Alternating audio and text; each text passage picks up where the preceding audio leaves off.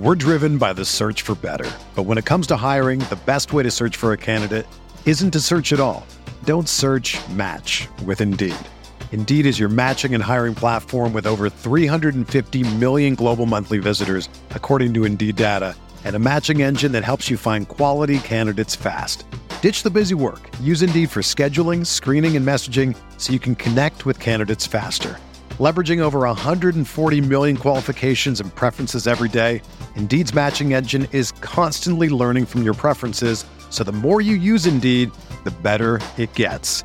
Join more than 3.5 million businesses worldwide that use Indeed to hire great talent fast. And listeners of this show will get a $75 sponsored job credit to get your jobs more visibility at Indeed.com/Blue Wire.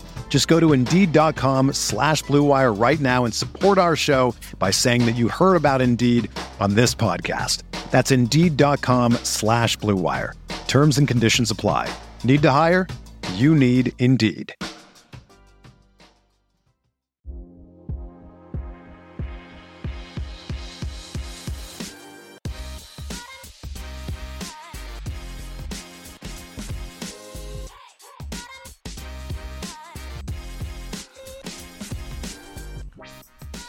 From the hills of Strawberry Canyon, I'm Quinn, and this is the Golden Bear Cast. Let's go. Go Bears. And welcome back to another episode of the California Golden Bear Cast, a part of the Blue Wire Podcast Network. Andy is not here today. It's just me. Sadly, timing could not work out with Andy. But we do have a special guest on, and this is one of those cool episode series things that we've wanted to start for a while, which is just getting on really cool people that we happen to know via Twitter and social media. And if you didn't know by the title, we have Mr. Ed Quinn with us, a TV president amongst us on the pod. I am honored, sir. How you doing, Ed? I'm doing fantastic. Thank you so much for having me on. I love the passion that you guys are, pouring into your Cal football fandom, and it's nice seeing these sort of little worlds grow. The podcast world, the blog world, the Twitterverse, the Instagram, and so it allows all us Cal fans to sort of find each other.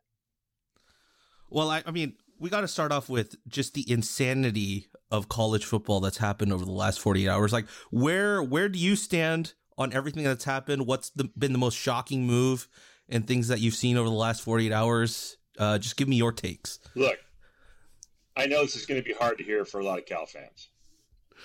Obviously, every season, the only game we need to win is the big game. The second game that we need to win is the USC game. They're the evil empire. However, this hire is the best thing that could have happened to the Pac-12.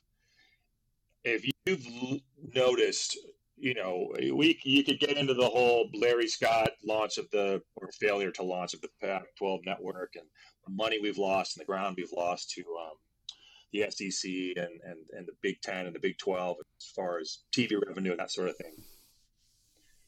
The one main issue is recruiting.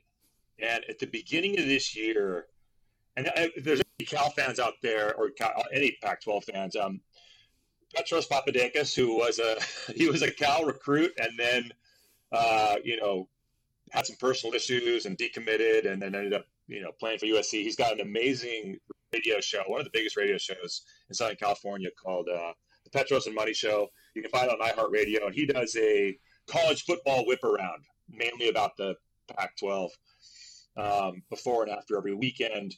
And at the beginning of the season, he was really sounding a lot of alarms that if you looked across the college football landscape, it was something like 5 of the 6 top teams in the country had quarterbacks from California.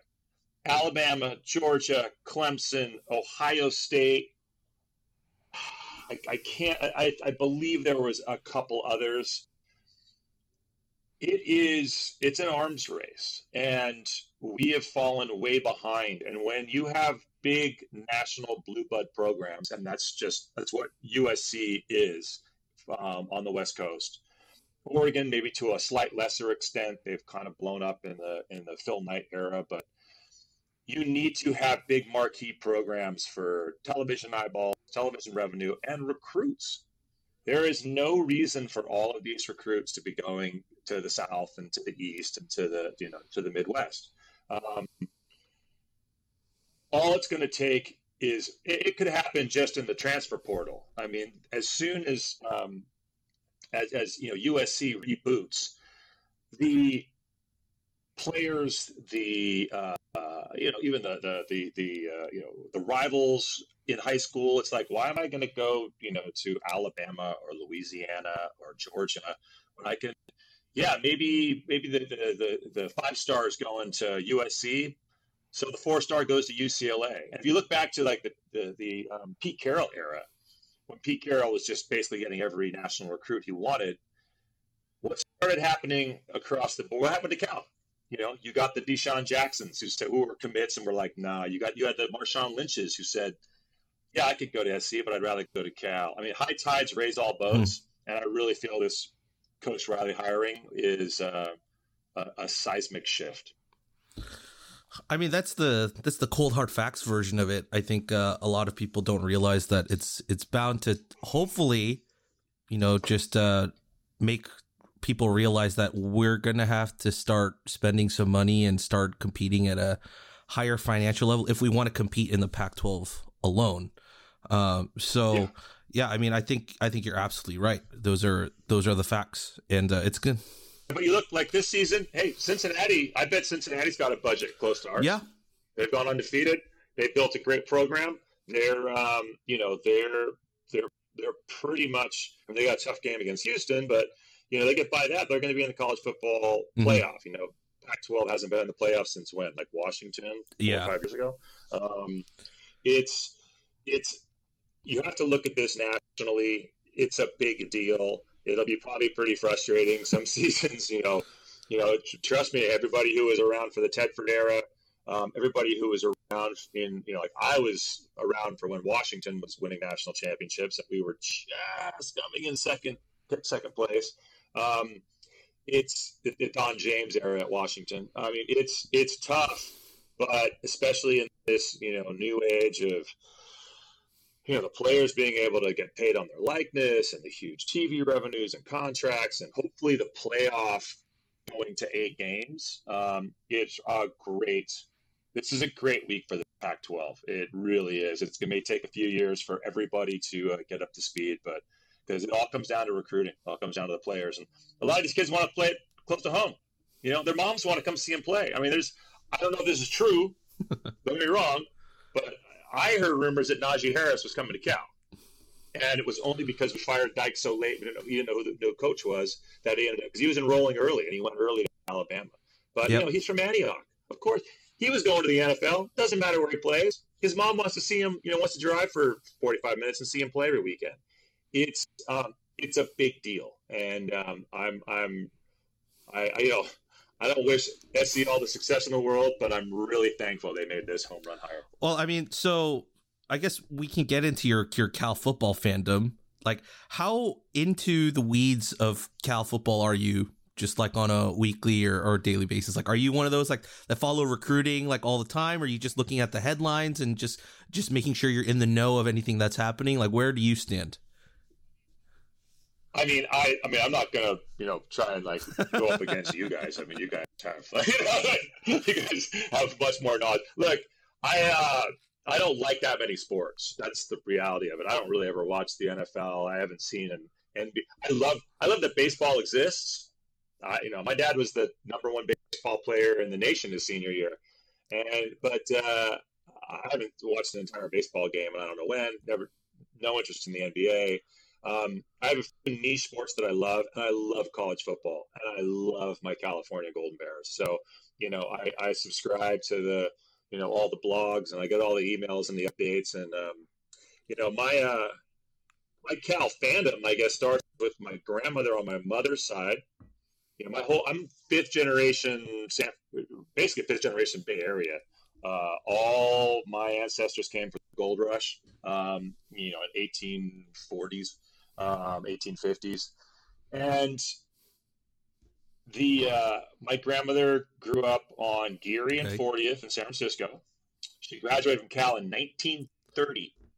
So every day she would take a trolley down to the ferry, a ferry across the bay, and the trolley up University Avenue, as a woman graduating from Cal in 1930.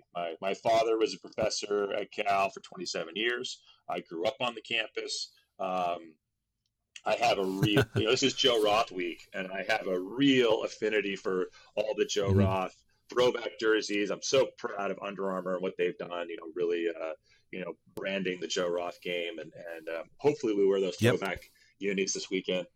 I grew up, like on the Berkeley campus, and as my earliest memories. I mean, I don't really remember the Joe Roth era. I kind of remember the Chuck Muncie. There's stuff, but I mean, I was like 7, 8. So my dad and I listened to Joe Starkey call the play. We were in the Berkeley Hills. We were in my living room. And, Cal lost again, and it was awful. I made that field goal. And the next thing I know, my father and I are both up. He's reading, and I don't know what I was doing, sitting on the couch, just despondent. And the next thing I know, he and I had both run across our living room, and we're literally standing in the speakers listening to that, infamous Joe Starkey call. So it's, and then I didn't want to go to Cal. I wanted to go to Santa Barbara. I wanted to go to Southern California. And then I got, they call it now a recruited walk-on. I ended up becoming a recruited walk-on for the football team under Joe Cap. So I ended up, maybe going to go to UCLA. And my dad sort of looked at me and he goes, look, if you're going to go to UCLA, you should go to Cal. If you want to go do something different, go to Santa Barbara, then go do that. But, and so, that's kind of, I was also taking a look at Navy and maybe Princeton. But, that's how I ended up at Cal. Best decision I ever made. And so that's kind of my Cal fandom. So did you play football and rugby, or when did that transition happen? So when I got to Berkeley, they just said, look, start eating. They thought I was like 230 and I was like 210. We had a lot of big recruits. I played in the Catholic Athletic League at St. Mary's in Berkeley, Lorenzo Alexander's. And there was a guy named Braxton Banks at Moreau. There was a kid, Christian something or other, at De La Salle, and our running back, Sean Page, were all big national recruits. And I had some really, really great games blocking for Sean and some big hits. And, we had Lou Holtz in the stands. It was good that Braxton ended up going to Notre Dame. And so, we ended up, I ended up, meeting with Joe Cap and decided to go to Cal. And then I rushed a fraternity that was a lot of rugby guys. And they were like, dude, in the spring, you got to. And then some of these guys, there were like 3 or 4 football players, and they played rugby in the spring. And that's kind of how Jack Clark built, he kind of like would sort of, kind of poach these, football players who maybe were, second, third string, great special teams guy. Obviously, the play, when you see the play, you're like, how are these guys doing all these amazing laterals? That's how they did it. They were all rugby players. So the next thing I know, I started playing rugby, and wow, I got hurt a lot. I think my freshman year, I broke both my fingers. I broke my pinkies. I had broken a pinky, and I was still trying to play. And I had the ball in my left hand, and I was getting tackled, and I didn't want to put my right hand down to brace my fall because my right pinky was broken. So I fell onto my left pinky and then broke my left pinky. I remember being at the Cal hospital, and the guy's like, "Are you gonna fight?" And I'm like, "No, I was playing rugby." They go, "How'd you break both your pinkies? Like, that doesn't make any sense." I'm like, "Here they are." And then the next year up in UC, and then the Bruce Schneider era started. I was trying to then I'm standing there just like lifting weights, like waving at them.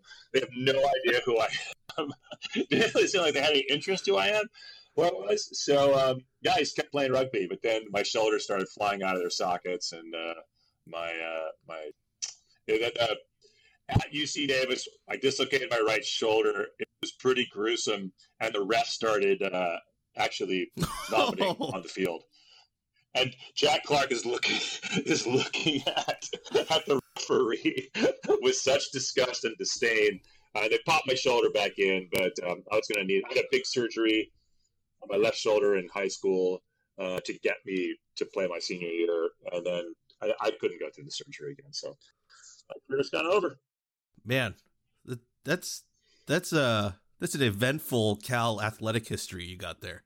It kind of was, I guess. I mean, part of me, if I had to do it all over again, I would have, really made more of an effort to sort of, run the course and play some football. I would have loved to play for Bruce Schneider. Those were some amazing years and stuff. So, but you know what? You get to college and you kind of go where your momentum takes you. And who knows if I'd be where I am today if I had, chosen differently. When I graduated from college, I was a free agent for the world. I could have done, what was I going to do? And so that was kind of led me on a great path to where I am today. Well, I mean, let me ask you because that's you when you were in college. Let's say we transported you to modern day, right? Like you're on campus right now. You're a rugby player. Maybe you're playing football. If you could sign an NLI deal right now, if you were in Berkeley, where would be your number one thing? Like, what's the one thing you would want to sign for? Is there anything you'd want to sign for? Maybe like a corporation. It doesn't matter. I mean, we asked who did we ask? We asked some other guys about this, and they were like, I'd love to be like, Taco Bell Cantina that's on Durant, or Top Dog, or La Burrita. Well, I mean, if we're trying to get a lifetime sponsorship, I mean, like, look, is there still Blondie's Pizza, or does it close? I know it's moved like 3 times. Does Blondie still exist? I think it's different owners and they changed the name, but it's the same recipes and all that. It's called Abe's now. I grew up on Telegraph Avenue. Literally, there was a place called Silver Ball Gardens above. I think it's above the pizza place. Might be still Laval's. I don't know what it was, but I mean, we would go down to Berkeley with a pocket full of quarters, and you would save. And that's back when a slice was $1 maybe. So as much as I love Blondie's Pizza, if I'm getting a lifetime sponsorship, it's going to be Top Dog. After the game or before the game or at some point on Saturday, I will be hitting Top Dog. That to me, nothing's more Berkeley than Top Dog. And then on like knowing what I know now and understanding sort of national media, I would much what could be better than being an 18-year-old sponsored by, say, Ford or General Motors or Levi's or a big national brand, which is something that I hope I haven't, because of COVID, I haven't been up to see the coaches and see the players. I think it was 2019. I was up there for the Life After Ball program, but in this new era of college football, I sure hope they're starting to target the big brands. I've seen Chase, working his Instagram and he has some really good, good sponsors, but it's the Wild West. Yeah. Well, I mean, I guess I gotta follow up with that. What is your Top Dog order? Bratwurst. A bratwurst. Yeah, it's the brat. I know it's not the most. I mean, I love the top dog too, but yeah, I'm not a spicy guy, and I love the brat. I just do it. I don't know. It just tastes different, standing there. It is. Downtown Berkeley. I gotta admit. How about yours? What's yours? You know what? I go all over the place. The Hot Link is one of my favorites there. But the Top Dog is always just a classic, with a little bit of mustard and some of their onions and a little bit of ketchup. Like you can't beat that. It's pretty unbeatable. No, you can't. No, I want to say the last couple of times I've been there, I do a brat and a top. And so I kind of walk out double fisted, just like, who's the happiest guy in the world? Me. So. Well, I mean, let me advance the timeline a little bit. Like, so you played rugby, you did all that, and then you transitioned into becoming an actor. Like, where was that? Like, you talk about being a free agent in the world. Like, where did that come in? Like, from doing all that athletic stuff at Berkeley. Well, so I was only taking. I mean, I don't know what the unit situation is now, but I was taking like 13 units, taking the minimum because I was practicing and and doing that kind of stuff. And also Berkeley's hard. I mean, I was a great student. I mean, I got into Cal, I got into UCLA, but when you get on campus, you look around, you go, wow, I was one of the smartest guys in my high school. I'm like one of the dumbest guys in the cafeteria right now. This is terrifying. and Berkeley, what people don't understand is also really difficult. I mean, I think when I remember my freshman orientation, they said 60% of you are going to fail out. So I ended up going 4.5 years, and in the summer before and it was just great because I got an extra fall, so I actually got 5 football seasons. So anybody out there, any young students out there thinking like, oh, I got to get don't go so fast. Give yourself that one extra semester. Get that one extra football season. This was Bruce Schneider's heyday, so it was a celebration. I'm a big surfer. I was surfing Ocean Beach. A lot of guys from Southern California who I was at school with had modeling books, and I was a valet out in Orinda, a place called Casa Orinda, and I was making $4.95 an hour, for my paycheck, and then tips and stuff, which it was a great job. These guys would go over to San Francisco and get $150 an hour for like Mervyn's and Macy's and May Company. I mean, it was insane. Sometimes I get booked for whole days. And as a student, it was just a shocking amount of money. But I mean, coming from Berkeley, I knew nothing about entertainment. I certainly knew nothing about fashion. So I didn't even know how this business works. They just had all these books full of pictures, and they got to be models, and that was it. This photographer came up to me at Ocean Beach and said, "Hey, I take some pictures, yada yada yada." Now, San Francisco late '80s is pretty rough. Yeah, I think I think it was a coin flip. This sounds like a really bad Lifetime movie about how you get sex trafficked or kidnapped or something horrible is going to happen to you.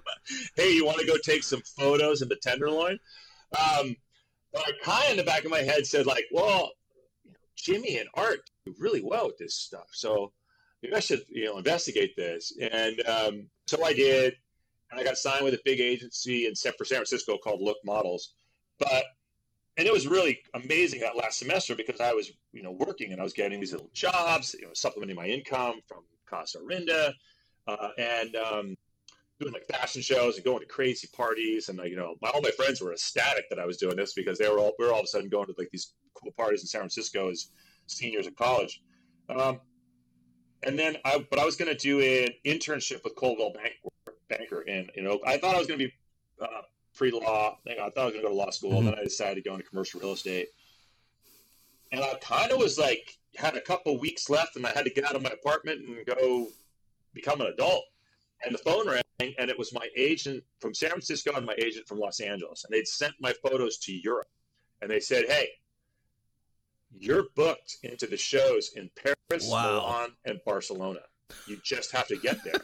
And I'm like, "Wait, what?" And they're like, yeah. And then, remember, this is pre-cell phone, pre-internet, pre-everything. So, I mean, I have no idea what they're talking about. And they're just saying yeah, you are booked. You have bookings over there. Can you get a plane ticket? I called my parents, and my dad had just done a lecture tour on the old TWA Airlines, and he had a free ticket. And he goes, "Well, look, we didn't know what to get you for graduation. Do you want to just take this ticket?" And I'm like, "That sounds fantastic." And he goes, "How long are you going to be gone for?" I go, "I have no idea. Could be 3 days, could be 3 weeks. I have no idea. This will probably burn out." And I called the Coldwell Banker guys, and they're like, "Yeah, sounds great, buddy. Go knock yourself out." And I ended up being there for 7 months. Literally arriving though in Barcelona with an address written on a piece of paper. I'm trying to, my Spanish is not great. I'm trying to find a taxi cab. Everything's wildly expensive, and I don't know where I'm going. And I ended up spending the better part of 2.5 years in Europe. And what became really apparent really quickly was that I was not a very good model. I was still kind of fat. I was kind of a newborn giraffe, I mean, and it finally culminated with Gianni Versace pulling me aside at the show saying, "Darling, listen to me. You are not a model. You are not beautiful. You are handsome. You are an actor. I know an agency in Roma. I think you go to Roma and you make us some movies." I was like, if I'm going to go make movies, it's not going to be in Rome. I'm going to go back to LA, and I'm going to and there are a lot of guys who started, as air quote models. And there are some guys who are serious models, and they made good money, and they they were, I had friends. I mean, they were world famous models. I was not one, and I was not going to be one. But I did about 37 commercials over there. So it was like, maybe that's the, the little motion camera is the one I should be in front of. So I came back to LA and like every other person who gets off a bus in Los Angeles and just started from scratch pretty much, except I did have, instead of getting a bartending job or waiting tables or, I did actually dig a lot of ditches and tar a lot of roofs when things were grim. But I was, I could do commercials. And the first audition that I got was for the Ford Probe. And I booked it. It got me into the union. All of a sudden, I had health insurance. I remember I went back to Europe one more time, and I came back, and my dad had given me the hey, it's time for you to, get your own insurance, get your own car insurance, got to get your act together. I'm like, yeah, I'll figure it all out. And I came back to the house in Berkeley, and he's sitting there, and he's got all this huge booklet, and he's looking at it, and he's like, hey, get over here. I'm like, yeah. Do you know that you're in a union? I'm like, what? And he goes, you were in the Screen Actors Guild. And I'm like, oh, yeah, I did this, I did a commercial that Ford won, but then I had to do this little thing in San Francisco, and it cost me money. It cost me $1,200. And he goes, idiot, you have better health insurance than the family that I get from the university. Like, you have a pension. If this works out, God help us all, you're like actually not, you'll be able to retire. You won't, die a pauper. And I'm like, really? All right. Well, you see how it goes. And that's really kind of how I was able to sustain myself in Los Angeles while I studied acting. I then, going back to Berkeley, everyone I knew played music. Most of us were guitarists, and we all studied with Joe Satriani, there was a little guitar store on what's now Martin Luther King Boulevard and Rose, but it used to be Rose and Grove, secondhand guitar store, and one of the greatest guitarists in the history of the world taught guitar lessons, and so I spent all my grade school, high school years playing and studying, and so I ended up in a band of all things, backing my way into a band that got signed, and then that imploded right after we got signed, and I went back to acting, and then and I've been able to sort of maintain that ever since. That's crazy. That's an awesome story. And also your Italian voice acting accent is exactly. It's great. Whenever we get a role like that, I just do my Gianni Versace. Bello. Oh, I mean that's such an awesome story to hear, and I think that's the cool thing about the Cal fan base. Everyone has their real unique story of what they did after they went to Berkeley. And another one right here. That's crazy. I'm excited for this weekend. A lot of my friends who went on and got real jobs and were wildly successful. We're all going to be there on Saturday. And it's amazing. I have such a sense of pride for how wildly successful all my fraternity brothers are. It's I mean, granted, part of me always knew in the back of my mind that if my ridiculous career imploded, I could go beg one of them for a job. So part of me is like, yes, he sold his company to IBM. Yes, he just bought 7 buildings down in Silicon Valley. Yes, I mean, I always, in my mind, my fallback plan was to start Rolodexing the Alpha Delt alumni looking for a job. But, it's also like, man, I was... we all went to Berkeley at the same time, and then we all went out fearlessly into the world to sort of chase dreams and build companies, and to see so many of them be so successful is a real sense of pride for me, and also I think a real testament to the university and the kind of kids that it attracts, the kind of free thinkers and the kind of dreamers, and I don't know. It's just there's a different type of kid who goes to Cal, and it makes me real proud to be part of that lineage. Man, I mean, I gotta ask, and I asked this to the NFL guys, and I asked this to Steven Anderson when I was talking about when he met Goff at the Super Bowl and stuff. But Do you ever like meet other actors or people in the industry that have graduated from Cal? Is there a little bit of a special connection there when you like know that they went to Berkeley as well? You know what? No, I know a couple of the guys have. One of the Chris Pine. Chris Evans, Chris Pine. Chris Pine went to Cal.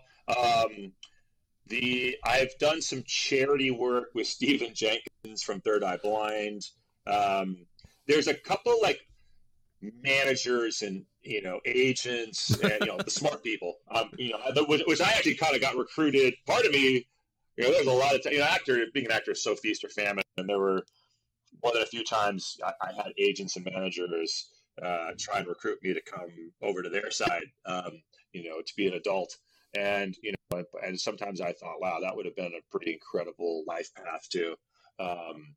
So yeah, but not really so much. Like it's funny how there a lot of people, whereas like you swing a cat in Hollywood, you'll hit an SC guy or a UCLA guy. My attorney, who's one of my best friends, is a UCLA guy.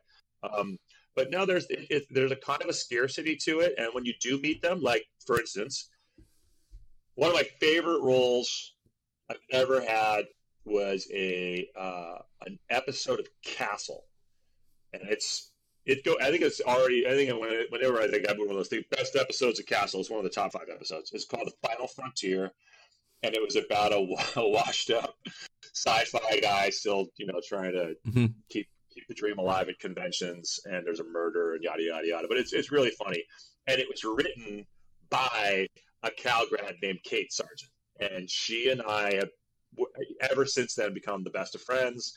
We are now. She just in quarantine. Here's typical Cal.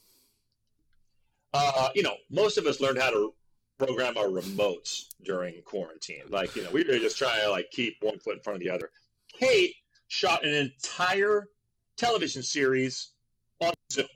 I mean, like on Zoom. Like nobody ever could beat. We're all in our. I shot mine in my music studio. Most people were shooting it in their houses. She shot an entire, comedy series called Virtually Single, kind of about her life in quarantine. Yeah. A little meta, but and then I was kind of playing this sort of weird version of myself. She had never even heard about my band years, and I was the band years were actually pretty unbelievable, and so we're now writing a feature film about it, and we're almost done. We're like right at the finish line. In fact, we bounced the script back and forth doing notes, and we're close. We're going to be able to take it out next year. I already have some big awesome studios that are interested in it, and so like the one Cal person that I did get to work with immediately, she and I became the best of friends and have been working together ever since. I also did like other episodes. She's been a producer on several big network TV shows. So there is one as a perfect example. That's awesome. Those stories are really cool to hear, and hearing that in an industry that I have no idea whatsoever about is even crazier. Well, I was like you, but that was the funny thing is I was like, I just bought a truck in down in where was that? Was it on Solano? Was that old Ford dealership? I think so. Might have been Alameda. Anyway, I just bought a truck and just drove to Southern California.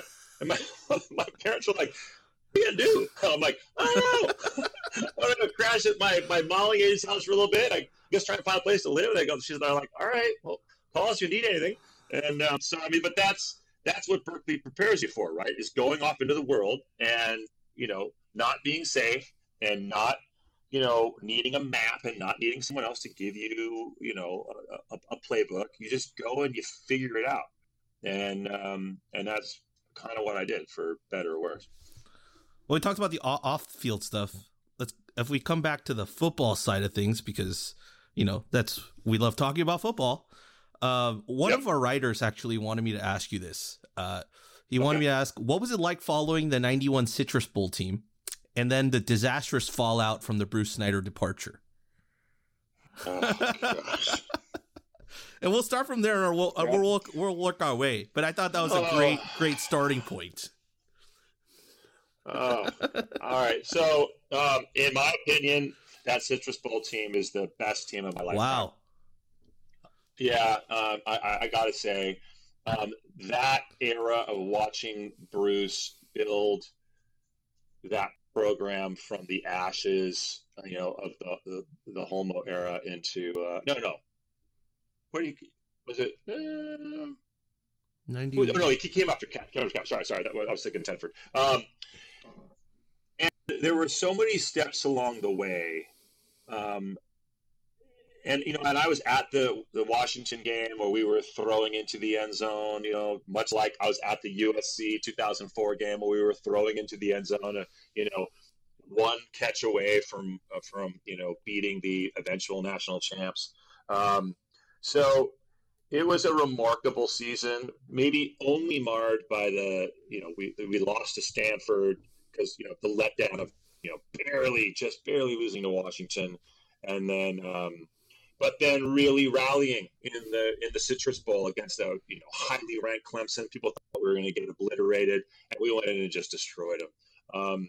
It was such a special moment, and what happened with the it's been talked about endlessly, and you can look it up if you want to go see what the coulda, shoulda, woulda. But Bruce was going to build a dynasty. I mean, we had eventual Heisman Trophy winners for other teams, committed. It was going to be a remarkable run, and the new AD who came in was a liar, and he didn't take care of Bruce, and he didn't honor all the commitments the previous AD had said, and Bruce left for Arizona State and took them to the Rose Bowl. So it was.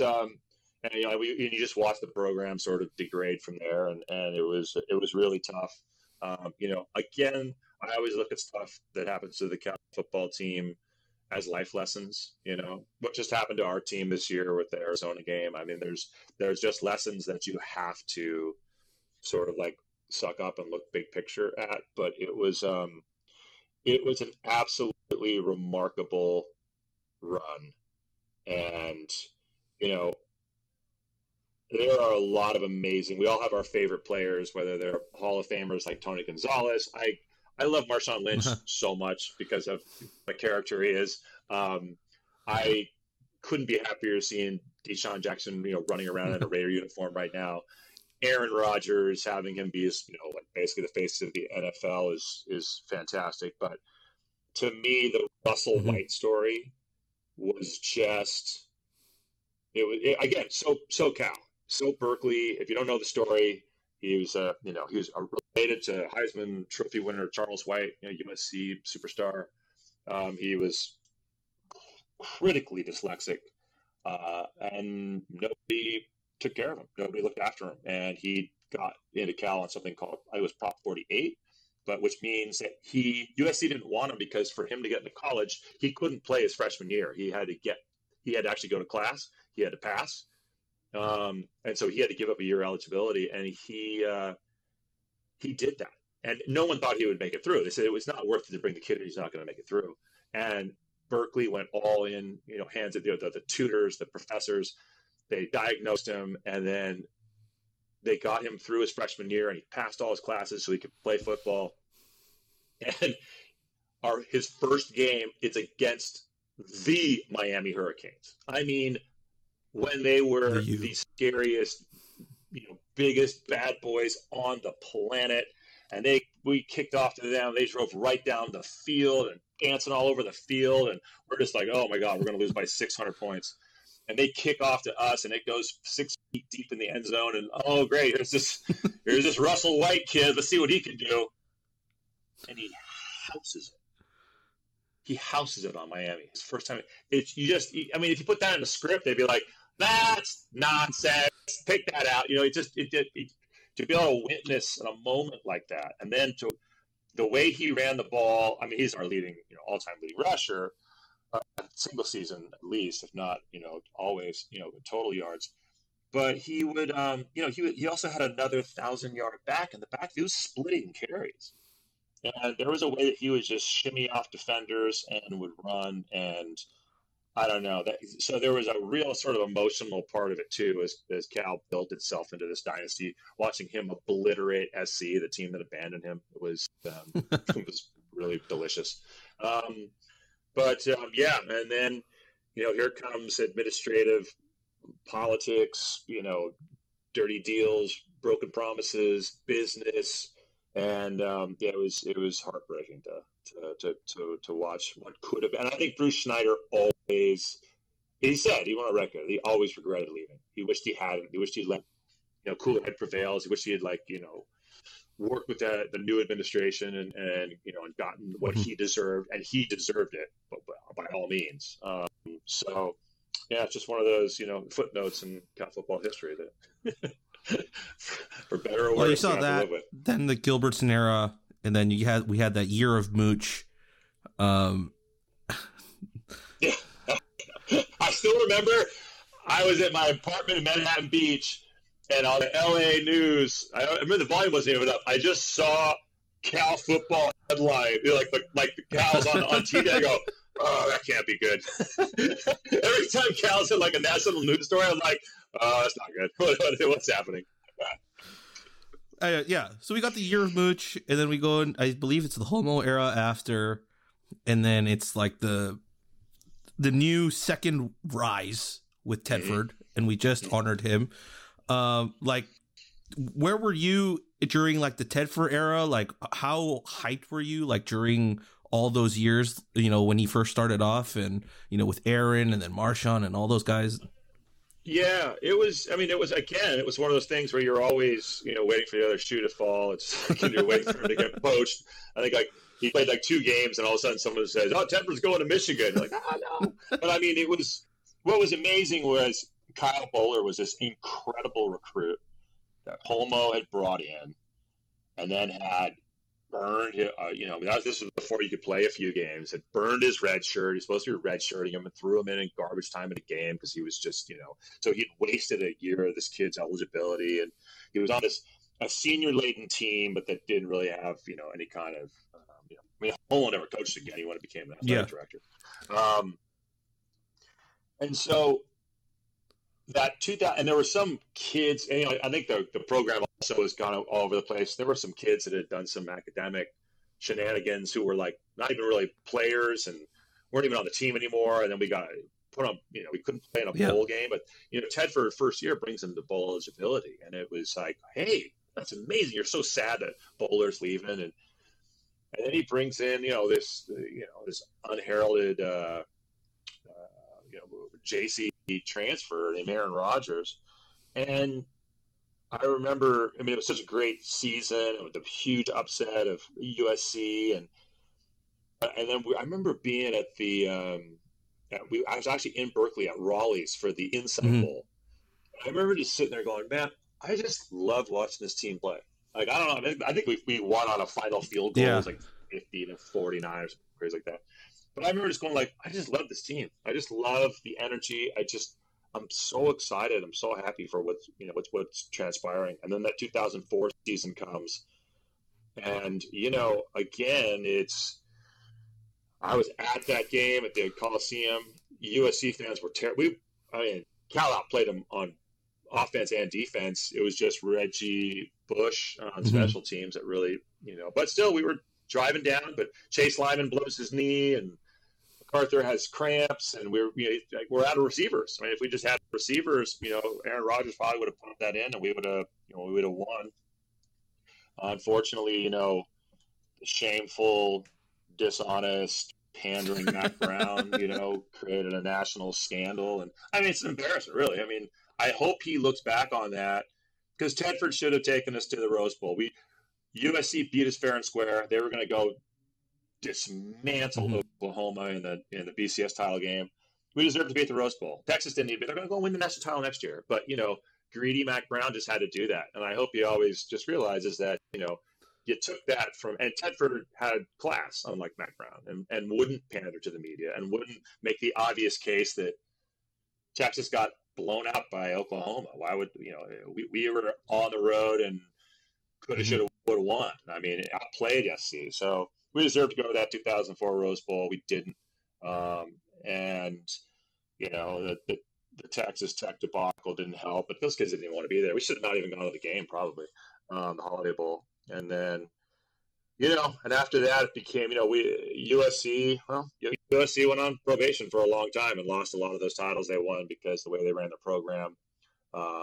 We ran our program different. The 2016 probably is one that breaks my heart the most. I feel like that was maybe the best team that Ted. 2004 was amazing, but in 2006, USC was a 2-loss team. And if Deshaun Jackson's shoe is one size smaller, we don't get upset in Arizona and we go to the Rose Bowl. We win it. We win the Pac-12 outright. Pac-10 back then. So it's one of the things about being a long-suffering Cal fan. I mean, here I am. We're having this conversation, and I can literally just access. I can't remember what I had for breakfast, but I can remember Deshaun Jackson stepping out of bounds on a house on a touchdown, and us throwing a long shot, throwing an interception on the next play. So it just kind of is what it is. Well, I guess we'll come full circle, and we'll end with just where we are right now. Like, what are your thoughts on the Wilcox era? Like, what he's been able to do after the 4 years of Sonny Dykes, and like where you think this program is headed towards over the next few years? I'll tell you something. Watching the Stanford game last weekend, the Oregon State game, or we were underdogs. I got the same feeling that I got when I watched that Inside Bowl. I loved watching this team play, and I loved watching this offense. And I think there's been a lot of people who are taking a very narrow view of this season and not understanding the devastating effects that COVID had on our program. And I mean, ours specifically. Like, besides the death penalty, like an SMU, we didn't have a 2020. We couldn't really practice. We kind of had these games. Oh, we're going to go play UCLA tomorrow. And, but yeah, we're going to play Stanford, but we don't have our offensive line, or we don't have our defensive line, or, hey, everybody's here. Oh, we beat Oregon. Oh, but Washington, it was a mess. And for a football is probably the most difficult team sport on the planet. It takes so much practice. It takes so much time and experience and reps. And games are so important because then you watch the film of what happens. And, I was at the San Francisco Bowl in 2019, and it was a great season. We hadn't lost a game that Chase, played the whole game in. We were on a real upward trajectory, and we were bringing in, like if you look back at the big game, a couple weeks ago, a really good offense. And yet we don't get to do spring practice. We don't get to have a real fall. We don't get to have a whole season. And everybody else did. People are like, how do you lose to Nevada? Like, well, Nevada played 10 games last season. They had the same offense. They had some continuity, and they got to play. We didn't get to play. And so TCU, same thing. Close game like at, UW. It could have gone either way. It doesn't go our way. I mean, we've really been on our back foot. And then to, get the Arizona game taken away. Look, there's still a small part of me that hopes that we'll, if we, take care of business.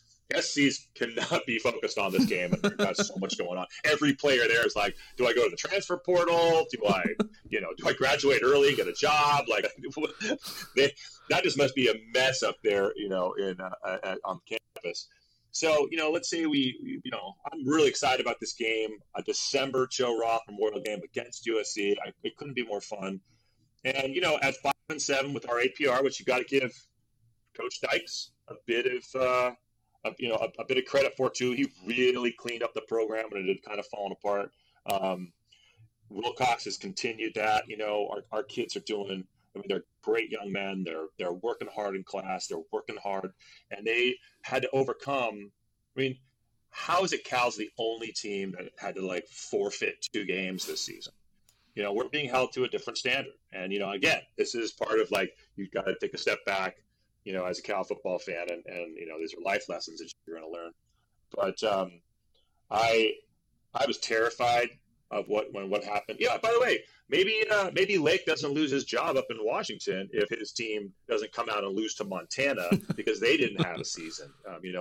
It's COVID's had a lot of ramifications from West Coast football, big time. All the recruiting, all these recruits who left and went to the East Coast because they want to make sure they could play, and you can't blame them. But I was terrified that Washington was going to grab Wilcox. I'm still terrified that he is an amazing, amazing leader. He handles crises like the Arizona debacle. He's gritting his teeth. You can see the anger in his eye, but he's not going to say anything. He's not going to get out over his skis. He's not going to be some hothead jock coach like half the programs in this nation have. He's all class. He's smart. He's young. He's doing everything the right way. This is really unfair, and so I think every Cal fan, if you're mad about what transpired this season, fine. Write a check to the football program. Go to the AC store, UC store, and buy some Under Armour branded gear. Show up to the game on a Saturday. Support the team, because this has nothing to do with coaching. This has to do with things that are so far beyond our control. And I think the program is in a great place. I think this Riley hire at USC is fantastic, because I think there's a bunch of kids who are going to be like, I don't want to fly across the country. I want to stay here. I'm from California. I want to play in front of my family. I want to go to the number one public university in the world. I want to lift weights with a 3-bridge view. That view? Are you kidding me? I mean, that alone. So Aaron Rodgers just built your locker room. You got your little, bear hibernating, capsules in there. Anyway, I think the program's in a great place. I'm really the COVID would be a fatality if something happens to Wilcox or we ended up in some sort of turmoil and trying to find a coach at this point. I really do. I love Troy Taylor. Maybe he's he's on deck, but right now, man, I just hope this all settles down and maybe we get one of those 5-7 gift bowls, because we shouldn't be 5-7. We should have that extra win. We should be bowl eligible. If we beat SC, gotta beat SC. But at that point, we should be in good shape. There you have it. From a TV president, the insight, the state of the program. You got it right there. Look at this, 50 minutes of Cal football. I think the cure for insomnia is here. Well, thanks for coming on the pod, Ed. If you want, you're more than welcome to come back anytime. Of course, we'll call you up and ask if you want to come talk about if we, if we beat Notre Dame next year. Yeah, we're gonna need all the hype in the world. Absolutely, I know. I'm really excited about that. Hey, is Auburn still on the schedule too? I believe that's in 2 years. So the following year after Notre Dame. Oh, and then we got Florida after that. So Yeah, do it. I love it. All that makes me excited.